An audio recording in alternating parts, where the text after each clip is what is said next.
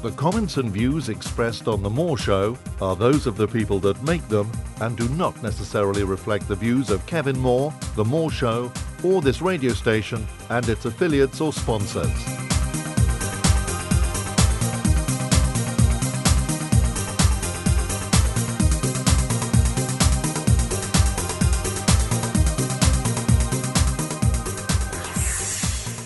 Hello and welcome to another edition of The More Show, which is sponsored by the UFO Matrix magazine. On today's show, I'm about to be joined with my guest, Loren Coleman. Now, Loren is one of the world's leading cryptozoologists. He is an honorary member of the British Columbia Scientific Cryptozoology Club. He started his fieldwork and investigations in the 1960s after travelling and trekking extensively in pursuit of cryptozoology mysteries, and began writing to share his experiences.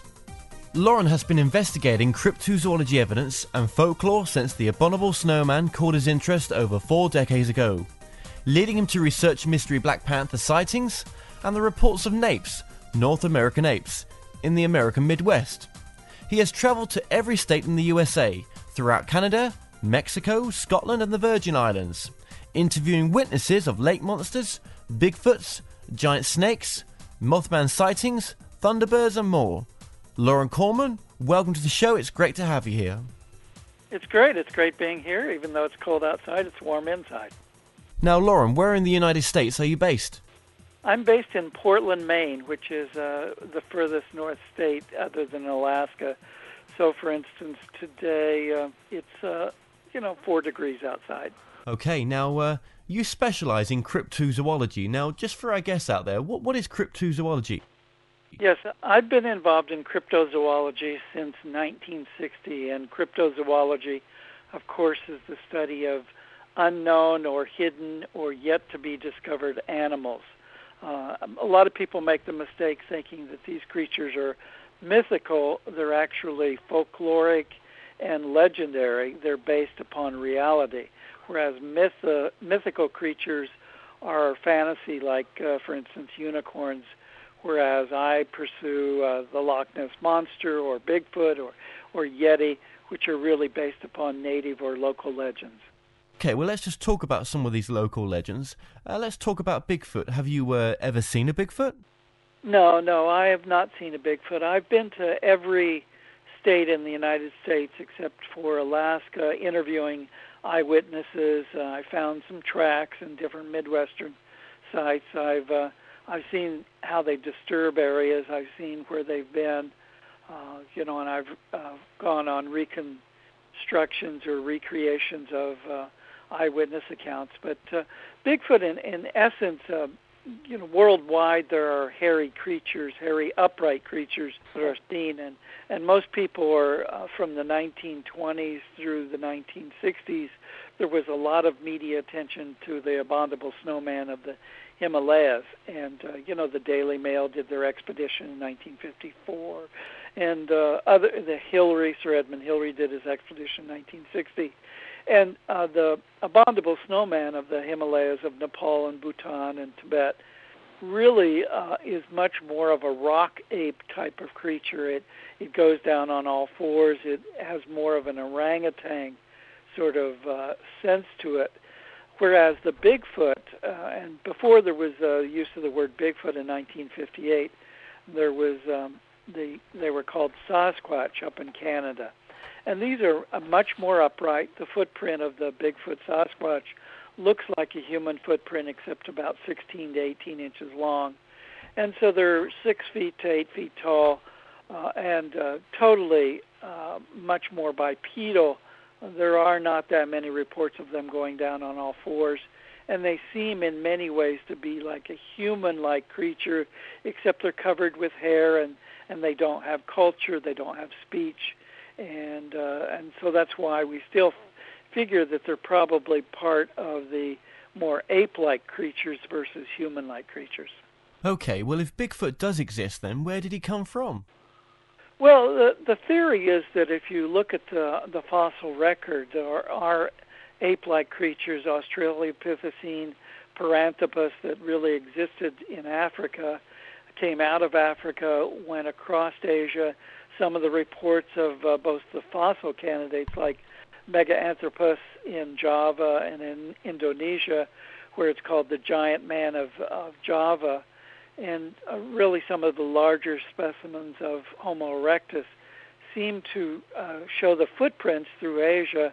And then you have, of course, still today there in China, the Yeren, which is not like a Yeti, but is much more like the Bigfoot, come across the Bering Strait through the coastal areas of Alaska down through Canada and then into the Pacific Northwest.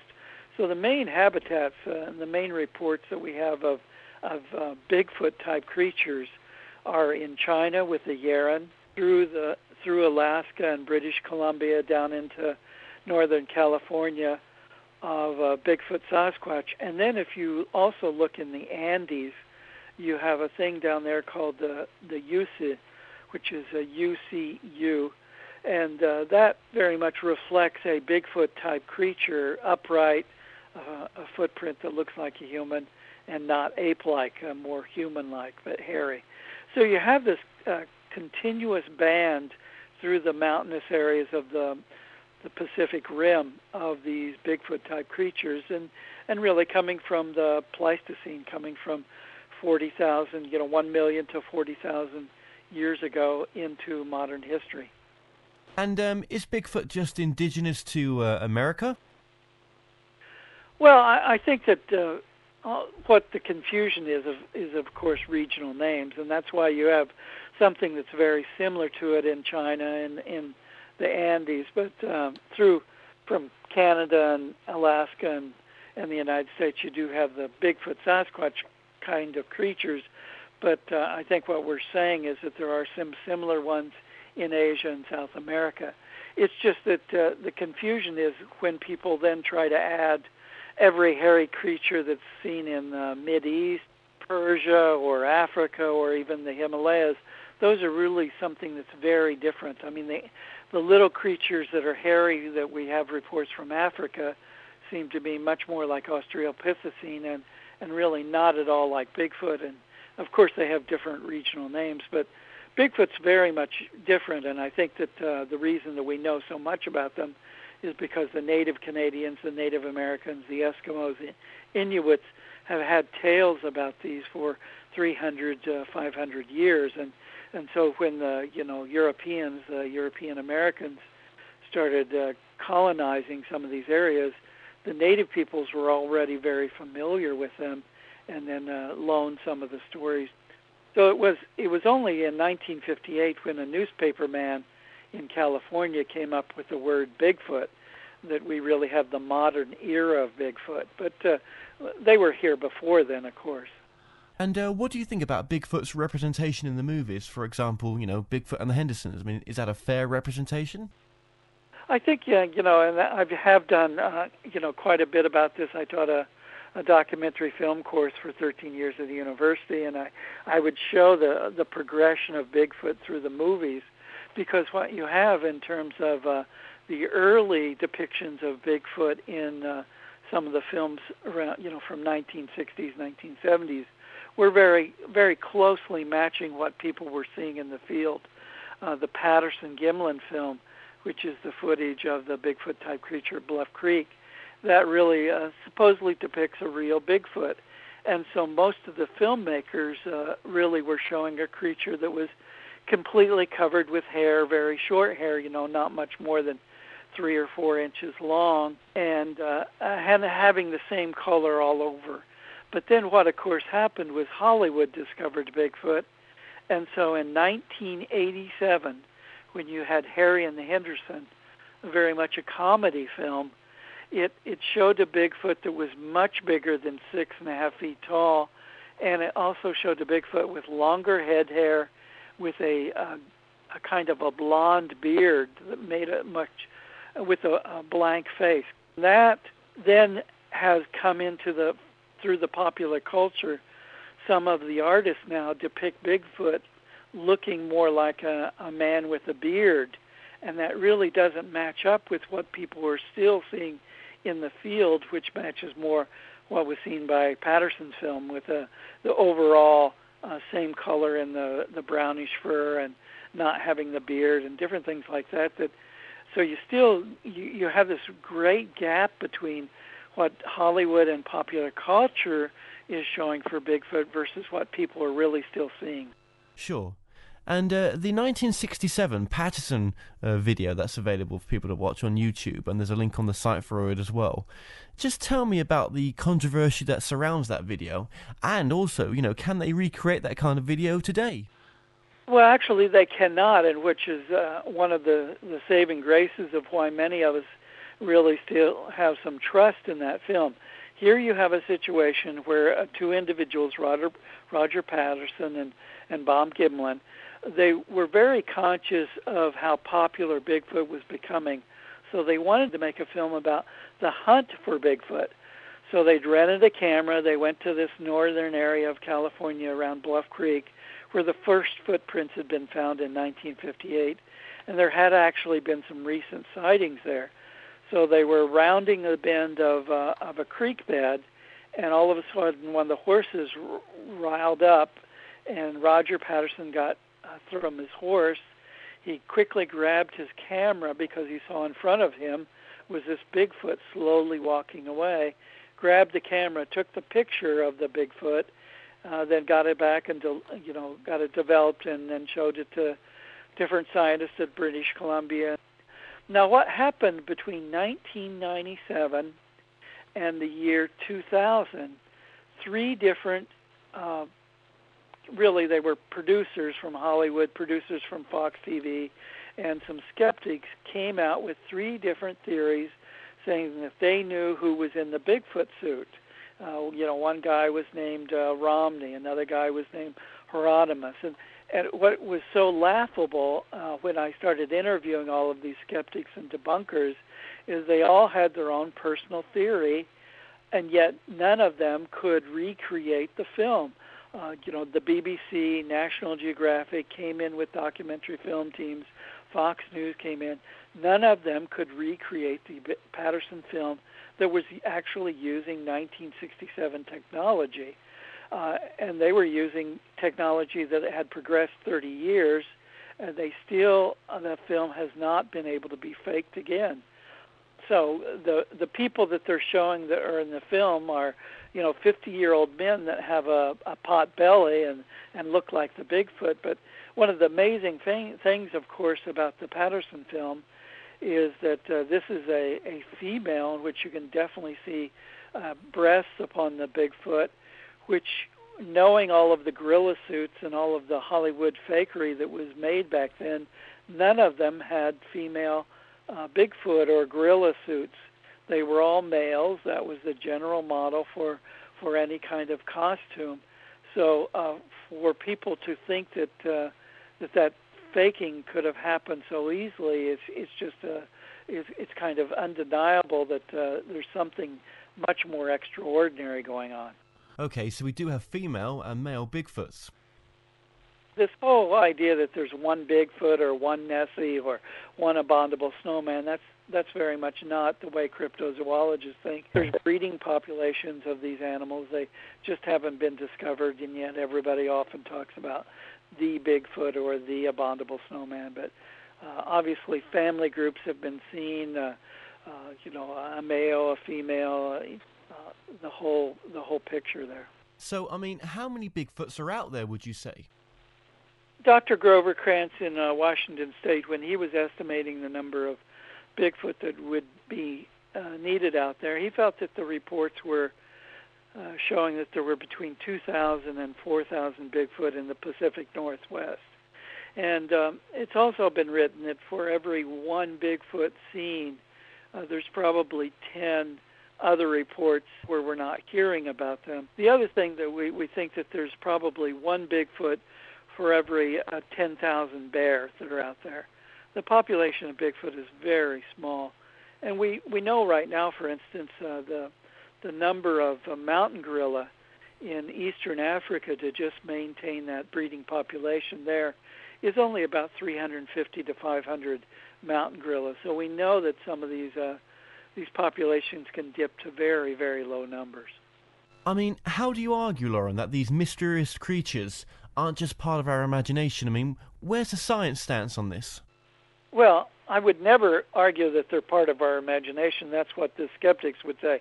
I would say, as opposed to that what we know, I've gone around all of North America, and one of the questions I always ask wildlife biologists is, how many times have you found a dead bear or a dead mountain lion in the woods? And the answer always is no. They never find those kinds of animals. So one of the skeptical questions that I'm always asked is, why don't we find the body of a Bigfoot? Well, first of all, their numbers are very low.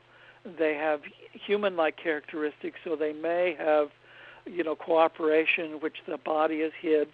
Large predator animals, large omnivores, hide their bodies when they die anyway. So I'm not surprised. I don't need to have some kind of imaginary,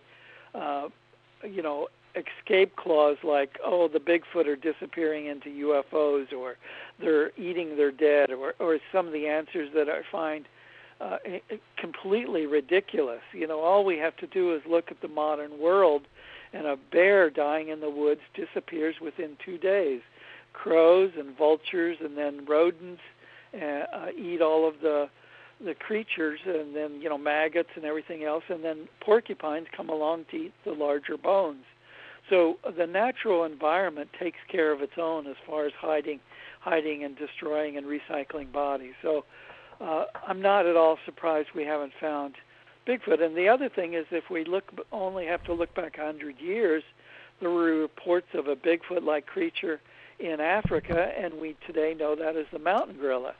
The fantastic reports that were coming out of Africa was of this Bigfoot-type creature that went around and squeezed to death native women, and then of course we now know that the Bigfoot over there, which is the mountain gorilla, is a very peaceful creature.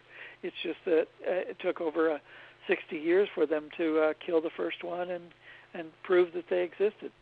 So, Lauren, what is the most compelling story that you've had to research over Bigfoot? Well, I think that if you look at Bigfoot, you have to take the real overall body of the evidence, and there is no more compelling incident than the Patterson-Gimlin film, because here you have an area that there's folklore, so you have Indian legends, you have eyewitness sighting, you have an animal reaction, you have the eyewitnesses saying that they smelled the creature, you have the creature on film, and then the creature left footprints, so you have a trackway of 10 rather intriguing footprints that show that the foot actually moved and was not a fake, a cutout of a piece of wood that somebody had pressed. There's all the 10 footprints are all different, so the foot was a mobile, viable foot. So I really think the whole interaction and overlap and kind of conjunction of the Patterson-Gimlin film, all of the things that went into that, is by far the best piece of evidence that we have that there's that we should really keep researching and pursuing the Bigfoot creatures, because I just don't see them as a hoax. The rumors that John Chambers had made the suits from the Planet of the Apes just was one of the early debunkings, and we know that John Chambers said that he left that rumor out there because he thought it helped his reputation. But all of the suits that were made for Planet of the Apes was from only the chest up, so they don't even match. And so those kinds of early debunkings, the recent ones in the 90s, just hold no water. And the Patterson film shows muscle movement under the hair. It shows herniations in the skin, fur of this creature. It shows the glinting of the eyes. It shows mammillary glands that just you don't find on fake costumes. So overall, I'd say the best case is the Patterson-Gimlin film.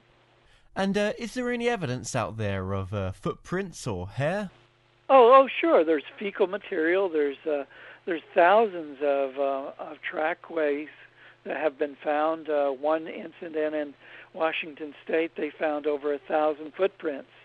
You've got hair samples that match nothing right now, and that actually is very good, because until we have a type specimen of the Sasquatch Bigfoot, all of these hair samples that keep coming back near human, but not human, not gorilla, not Homo sapiens, all really are exactly what we would expect, because until you find the DNA and the right hair from a Bigfoot that's been captured or killed, all of the reactions and tests are going to come back inconclusive. And has anybody ever tried to communicate with these creatures telepathically? Well, I think you're always going to get fantasies of psychic Bigfoot and different things like that. And, of course, all you have to do is talk to anyone that tends to believe in telepathy, and they feel that they're picking up thoughts of dogs, let alone Bigfoot. And so I'm finding that is just a whole different subject that's really not at all connected to zoology. And is there any museums which we can go and see the Bigfoot at all? Well, there's all kinds of different museums around the country, especially with regard to Bigfoot. You have up at the University of British Columbia, they've had different rotating exhibits of Bigfoot. Near south of San Francisco and the Monterey area, there's been a Bigfoot museum there. There's a Bigfoot Discovery Museum. Portland, Maine, my museum, which is the International Cryptozoology Museum, has 200 casts, 8-foot-tall Bigfoot model, and lots of different exhibits connected to Bigfoot. So you go around. They're really, some of them are more tourist attractions. Some of there's probably 2 or 3 really good museums around the country where you can examine serious exhibits. Okay, Lauren, well, just moving on subjects now. Let's now talk about the Mothman. So what got you interested in the Mothman? Well, of course, since I've been interested in cryptozoology since 1960, one of the major incidents that occurred was in 1966 and 67 out of West Virginia. We had all of these reports of giant bird-like creatures, which locally were called Mothman. So I was involved in investigating the cases in the 60s, and then what occurred, I was writing a book in the year 2000. I began writing a book about Mothman. I had done different chapters and different articles down through the years, and I thought with the turn of the century that I'd put together a whole book on the Mothman and look at it. And then what occurred was Sony Screen Gems called me up early in the year 2000. They said, "We understand that you might be working on a book on Mothman. Do you think you could speed it up, because we're going to make a movie about it?" And so I said, "Sure." We're trying to get it published this year. So the publisher and I rushed out a book that was published at the same time when the Mothman Prophecies came out. In January of 2002, this new movie came out starring Richard Gere, and it was very much based upon my friend John Keel's book, which he'd written in 1975, looking at how the Mothman, a creature that was about 6 feet tall, had large glowing red eyes and large bat-like wings or bird-like wings, had been reported in the Point Pleasant, West Virginia year. And the whole idea of the title of the book, The Mothman Prophecies, really referred to what many people at the time thought was the sightings of Mothman being a banshee-like occurrence, because at the end of the 13 months of the sightings, the Point Pleasant Silver Bridge collapsed and 46 people were killed. So the whole, kind of European and English legends of the banshee really got transferred over to America with the Mothman, because people felt that was some kind of precursor for disaster, and the movie really very much picked up on that. And so my book coming out, and I really served and helped the movie get publicity by doing something in the range of 400 radio interviews around the world to help them promote the movie, and then I could talk about my book, which was called Mothman and Other Curious Counters.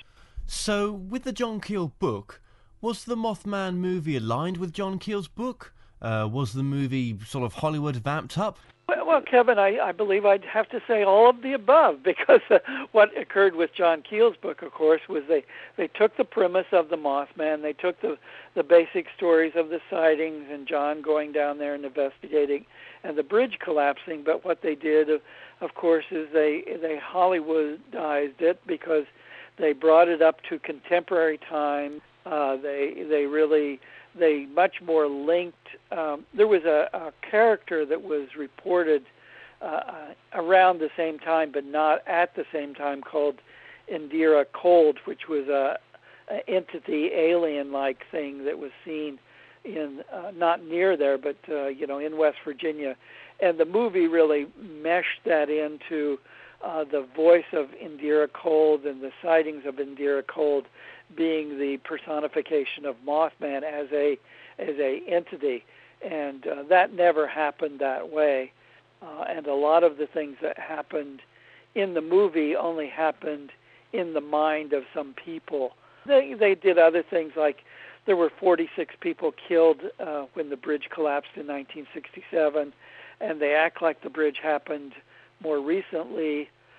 And they only said 36 people died from the collapse of the bridge. So the movie very much, and I was involved with the studio on some of this.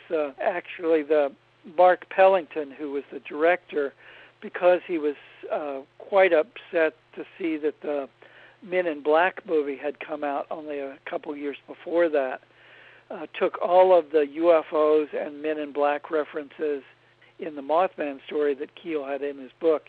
He took them out of the movie and really made it just about a much more a psychological thriller. So there was Men in Black visits to Point Pleasant. Is that what we're saying? That's what Keel thought. I mean, I think what we found happening is Keel very much never saw himself as a ufologist. In my interviews with him for the book, he very much said he was a demonologist. So if anything, if there were psychics involved, if there were UFOs involved, if there were Men in Black involved, even though they had absolutely no connection to Mothman, because they were happening near Point Pleasant, even if it was 5 months later, Keel put them in the book as all kind of, and then he put a mixer on. He really stirred it into a vortex storytelling, which he made them all overlap, even though they weren't overlapping stories. So are we saying that there was an entity appearing when the Mothman was around in Point Pleasant? No, there wasn't, and that it was in the movie, but it wasn't in the reality. There was actually, and what it turns out, a lot of the UFO people quite clearly know that this Warren Dellenberg, who reported the Indira Cold, he would make up stories, and there probably was absolutely no foundation to some of those sightings and some of those alien contacts. It was really by a man who was trying to con people into giving him money for some of his UFO contactee stories. That's one of the unfortunate things about the Mothman story, is that it really contains many elements that are fakery. So where did the name Mothman come from? The Mothman name came from a copy editor on an Ohio newspaper. He was a fan of the Batman series on TV, and he decided he didn't like, because what people were saying they were seeing was a giant bird and a large bird. He didn't like that, so he wanted to make a headline that had much more appeal to him, so he came up with the Mothman name. Well, Mothman was not called a Mothman by the eyewitnesses, and in the movie, this whole notion that they look like a moth or that it had wings like a moth is just totally patently untrue, and that's why I, in a lot of the writings I've done, and a lot of other cryptozoologists have pointed out, that the Mothman stories really have much more in common with the giant thunderbird stories of the Native Americans. Mothman is a local regional name, but if you look at the old stories from that area, here we have Appalachia, and in that area of Appalachia you had over 100 years of reports of giant birds, and it's just in 67, 60, 1966, you have the Mothman name being tied to these incidental reports. I mean, there was certainly a concentration. Over 100 witnesses saw this creature, so we know that it was there. We know that it was real. We just don't, of course, know exactly what it was. And this creature was around Point Pleasant between 66 and 67. Yes. Although, as I just pointed out, over 100 years ago, a giant owl-like creature, bird-like creature, chased people in their horse and carriages, and then 50 years after that, there were reports of giant birds chasing people in their jalopies, in their old cars. You know, these waves of different giant bird reports had been in the Point Pleasant area for over 100 years. Now, people have begun to speculate that the Mothman had direct knowledge that the bridge in Point Pleasant was going to collapse on December the 15th, 1967, and that direct interaction had occurred between the citizens of Point Pleasant and the Mothman. Was this the case? No direct interaction. Different people would report that they would have dreams of in which they would see Christmas packages floating in the river.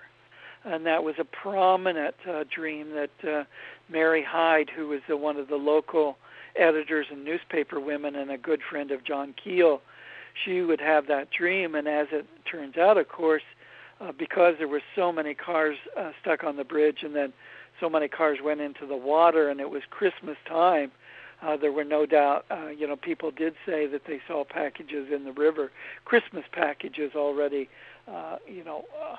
wrapped up. So those dreams did come true. As far as interactions between the beast itself, the Mothman creature, other than it flying and chasing people or scaring the bejeevers out of individuals, the real connection to it being a banshee and a polka, as you have over in England, the legends of black dogs and banshee-type creatures coming before the death of people or disasters. That really was a thought that was given to the stories after the fact, after they happened. Then people started making the connection. Now, after the Mothman movie was released in 2002, there were some unexplained deaths that occurred during filming and obviously after filming. What can you tell us about this? Well, what I started noticing after the movie was released, that I started picking up on relatives of different individuals were dying. For instance, the week that the movie opened in Mason County, which is where Point Pleasant is, they had the most traffic accident fatalities in the history of that area. Something like 21 different people died on the rural roads down there. The city of Point Pleasant lost the power to the city. You had two different eyewitnesses that are mentioned in the movie, that their characters are based upon them, that they actually had brothers and sisters die. And so I started doing putting together what I called the Mothman Cursed Death List. And within quite easily, I was able to put together 84 different names of people. For instance, the director's wife, who was only 42 years old, died mysteriously. The special effects director died. The executive producer of the movie died. And so besides the individuals that are closely connected to eyewitnesses of the Mothman, you started noticing, and I certainly started noticing, that different individuals connected to the cinema part of the Mothman were also dying in great numbers. And I really tracked it all the way up until Alan Bates, who was in the movie, died too. And he was an older man, and that was not unexpected. But there were some people that were very young. One of my book cover was put together by an artist in Arkansas, and his son committed suicide. So it became very spooky, the sort of the connections to the Mothman curse. Did the Mothman prophesize the collapse of the bridge? I mean, did he ever talk to anyone?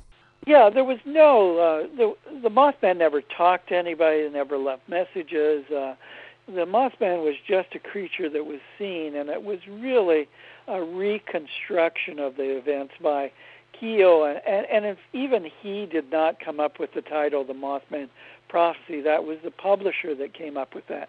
So the whole notion that there was this Banshee effect or that there was a prophecy really was something that people, I mean, the Mothman incidents happened in 67, 66, 67, the collapse of the bridge in 7. Keel wrote different articles in UFO magazines, and in his book, Strange Creatures from Time and Space, that came out in 78, and in 75 was his Mothman Prophecies book. So you don't really have a good connection here with anything being presented beforehand, showing that people were saying, oh, something bad is going to happen, and then it happening with the bridge. That is just something with the dreams that people felt. They almost felt a foreboding, but they didn't have any connection to the Mothman. They just felt that the whole Mothman and what was happening up and down the Ohio Valley, concurrently but not connected to it, was the UFO sightings. For instance, Mothman would be seen in April, and then you wouldn't have UFO sightings until November, and so that was happening over and over again. But there wasn't even a connection for people between the Mothman and the UFO and the bridge collapse until 5, 6, 7 years later. Okay, so there was UFO sightings around Point Pleasant. Oh, definitely. And Keel, why he showed up in Point Pleasant, he was investigating reports of winged cats. Sometimes there are these strange cats, domestic cats, or I guess you call them Mahdi's over there or something. They have wings on them, some kind of birth defect.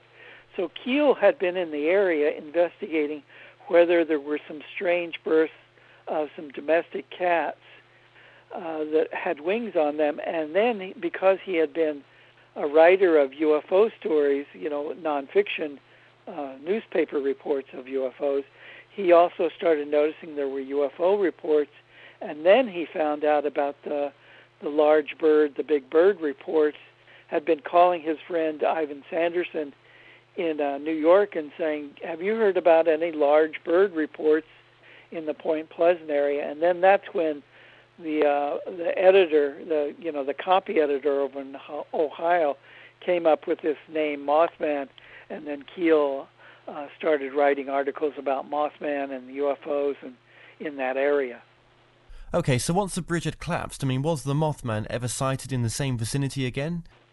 Well, he had the Mothman-type reports, of course, covered those 13 months, and people had seen them throughout those 13 months. And then what happened, I've been to Point Pleasant a couple times since then investigating, and people quite, in a scared sort of fashion and confidentially said to me, none of the newspapers around here are reporting it, but we're still seeing Mothman after the bridge collapsed. That's just foolishness to think that the Mothman went away. The Mothmen were still around here. There were Bigfoot that were still around here. There were cattle mutilations. The whole area was filled. It was almost, and that's why you get some of the conspiracy theories in which people were saying that it was a CIA experiment, that somebody had put LSD into the drinking water, and that all the residents in the area were just having massive hallucinations of all kinds of things. Because indeed, Keel is a very good investigator. He went in there, and people would open up to him, and so what became quite obvious is that all kinds of different anomalous and paranormal phenomena was being seen in that area. And I have had the same experience because my interviewing style is very non-confrontive, and people end up trusting some of us investigators, and they tell us quite clearly that there's all kinds of strange things that are going on in that area. It's a very bizarre part of West Virginia. You get all kinds of different strange sightings from there. Now, John Keel, the original researcher, are you still in contact with him, Lauren?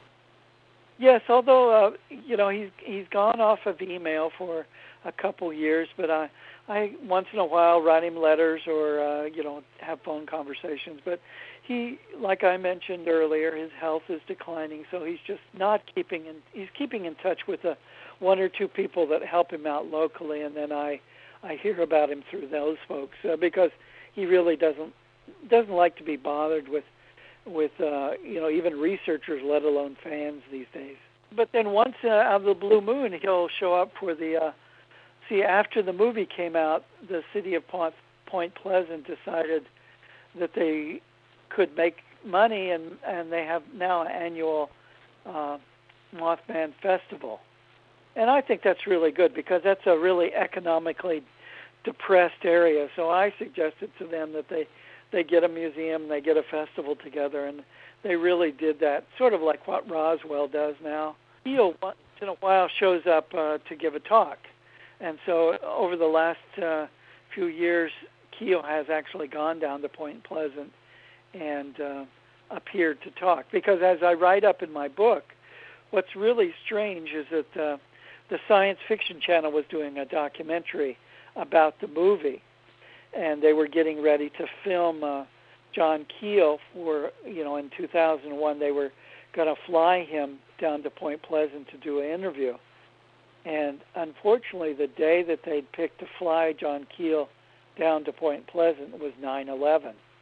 So that was the day that it hit the Twin Towers in New York City, and so Keel never made that flight. And in fact, he feels very thankful that he didn't because he doesn't know what would happen to him, on 9/11.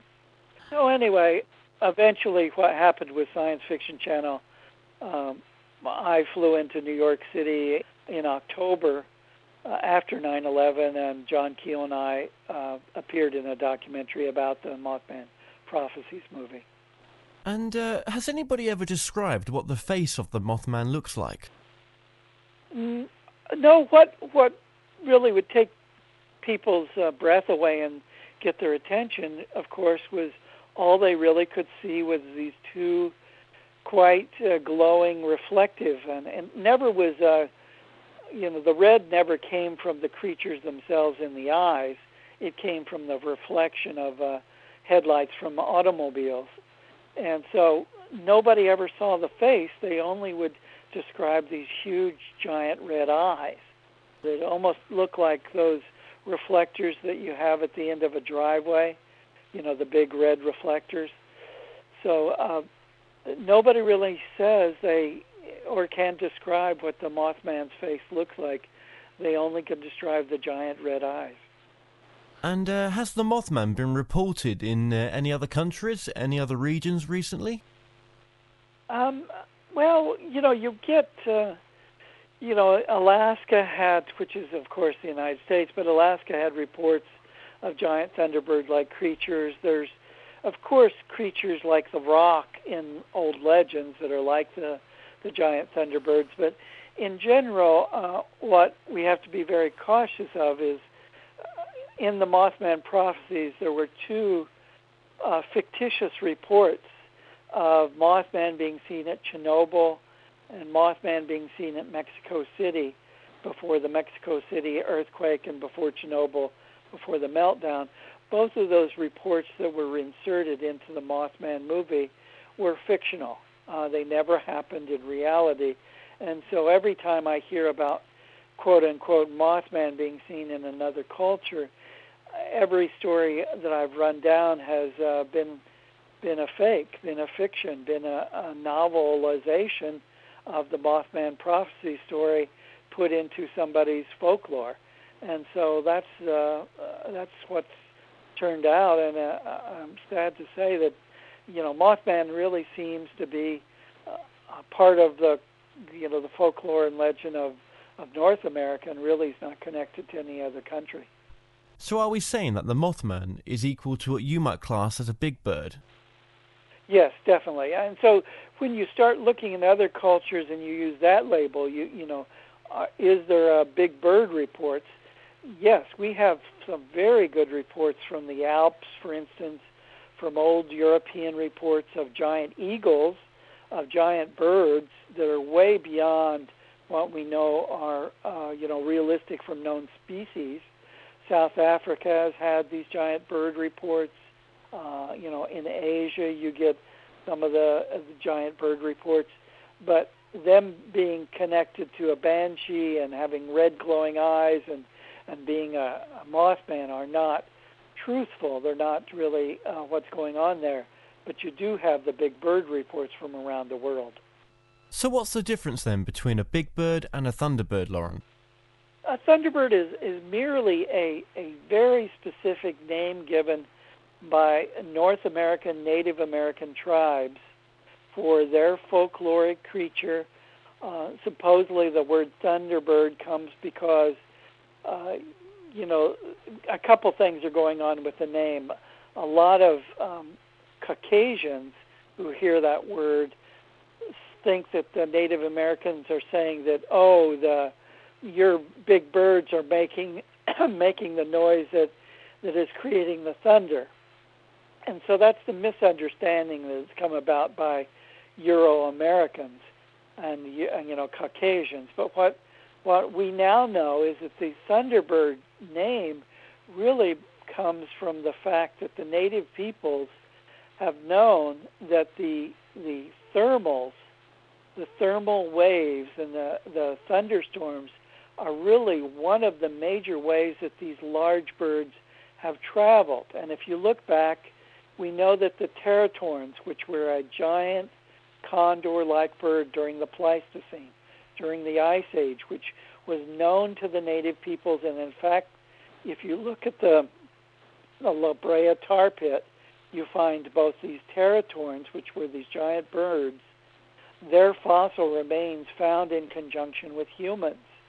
And among the Cherokee, they talk about these teratorns, these giant birds that would come down and eat and snatch their children off of the beaches and off of the different areas. So there's this overlap between the native peoples knowing that the thunderbirds were actually using the thunderstorms to hide their movements, and their migration would happen every spring and every fall of these giant birds going north and south in North America from the Bald Mountains, from the Rockies, from the Appalachians, from the Ozark Mountains is where you hear these giant bird reports.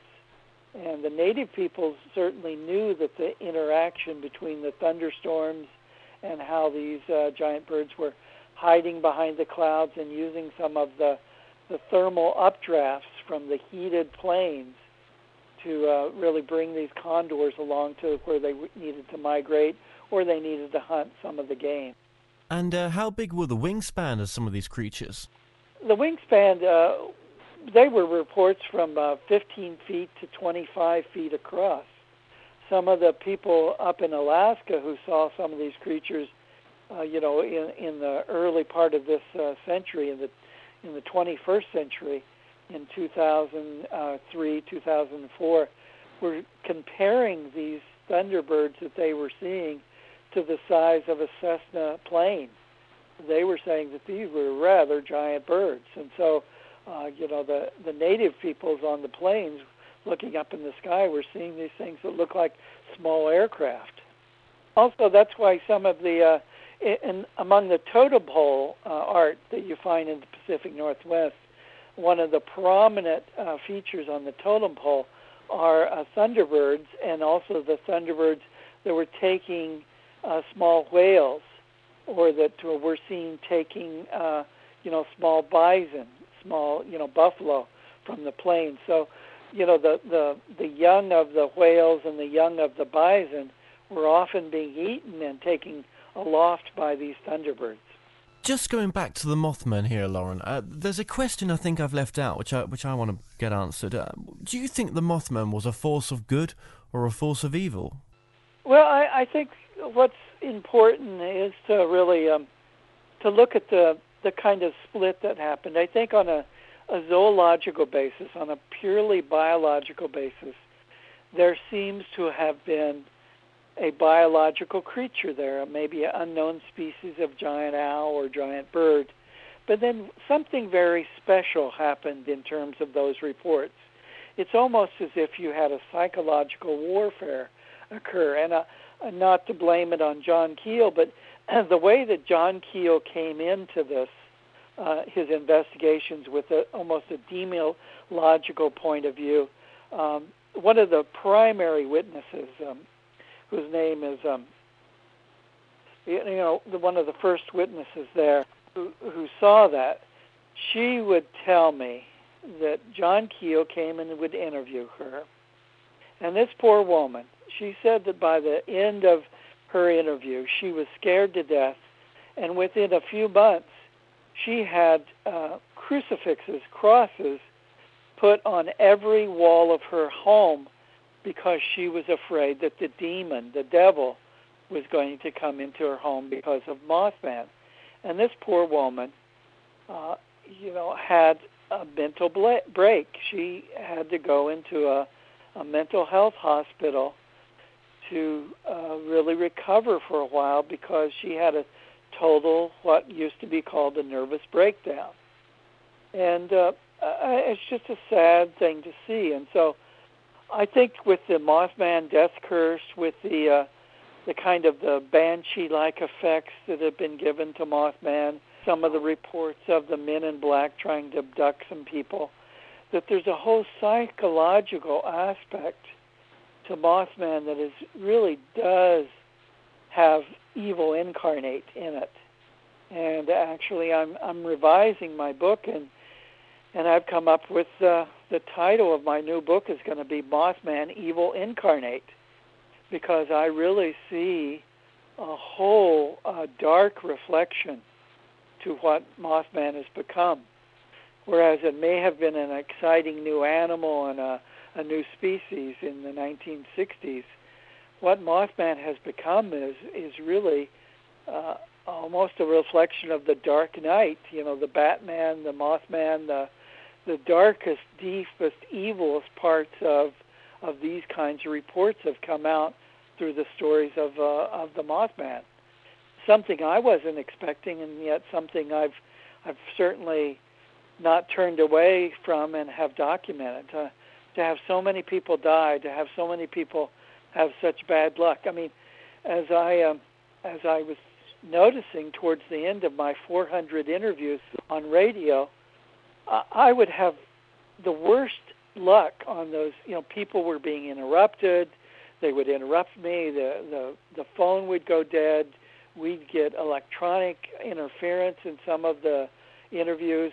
I would get off the phone and go up to another room in my home, and a light bulb would burst above me. And it just, I personally, never, other than absolutely never making any money from the book, I never had any bad luck personally having any injuries or anything. Or I did lose my mother, died during this, and a stepsister died who was much younger than me during all of this. But I personally never was injured, but I certainly noticed that all around me, the worst bad luck comes whenever you start talking about the moth.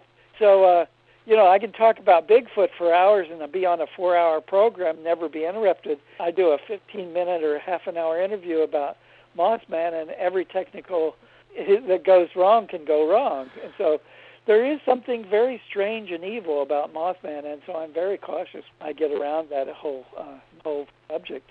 And what subject matter regarding cryptozoology do you find the most perplexing? I think that's a hard question. I think one of my favorite cases is, of course, the Dover demon that happened in 1977, of this little orange creature that seemed to pop in to Dover, Massachusetts, over a 2-day spell, and just was seen by 4 different witnesses and popped out. It was a little golem-like creature that really is not connected to anything else known in cryptozoology or even in the UFO field.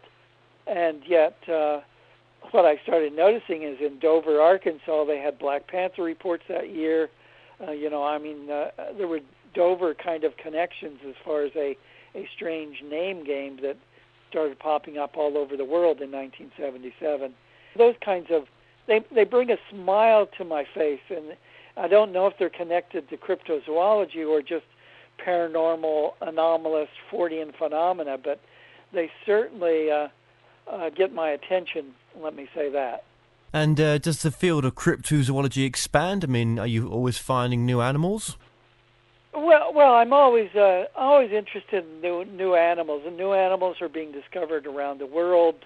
There's it seems like, for instance, last year there were lots more reports of mystery cats than I'd seen in quite a few years.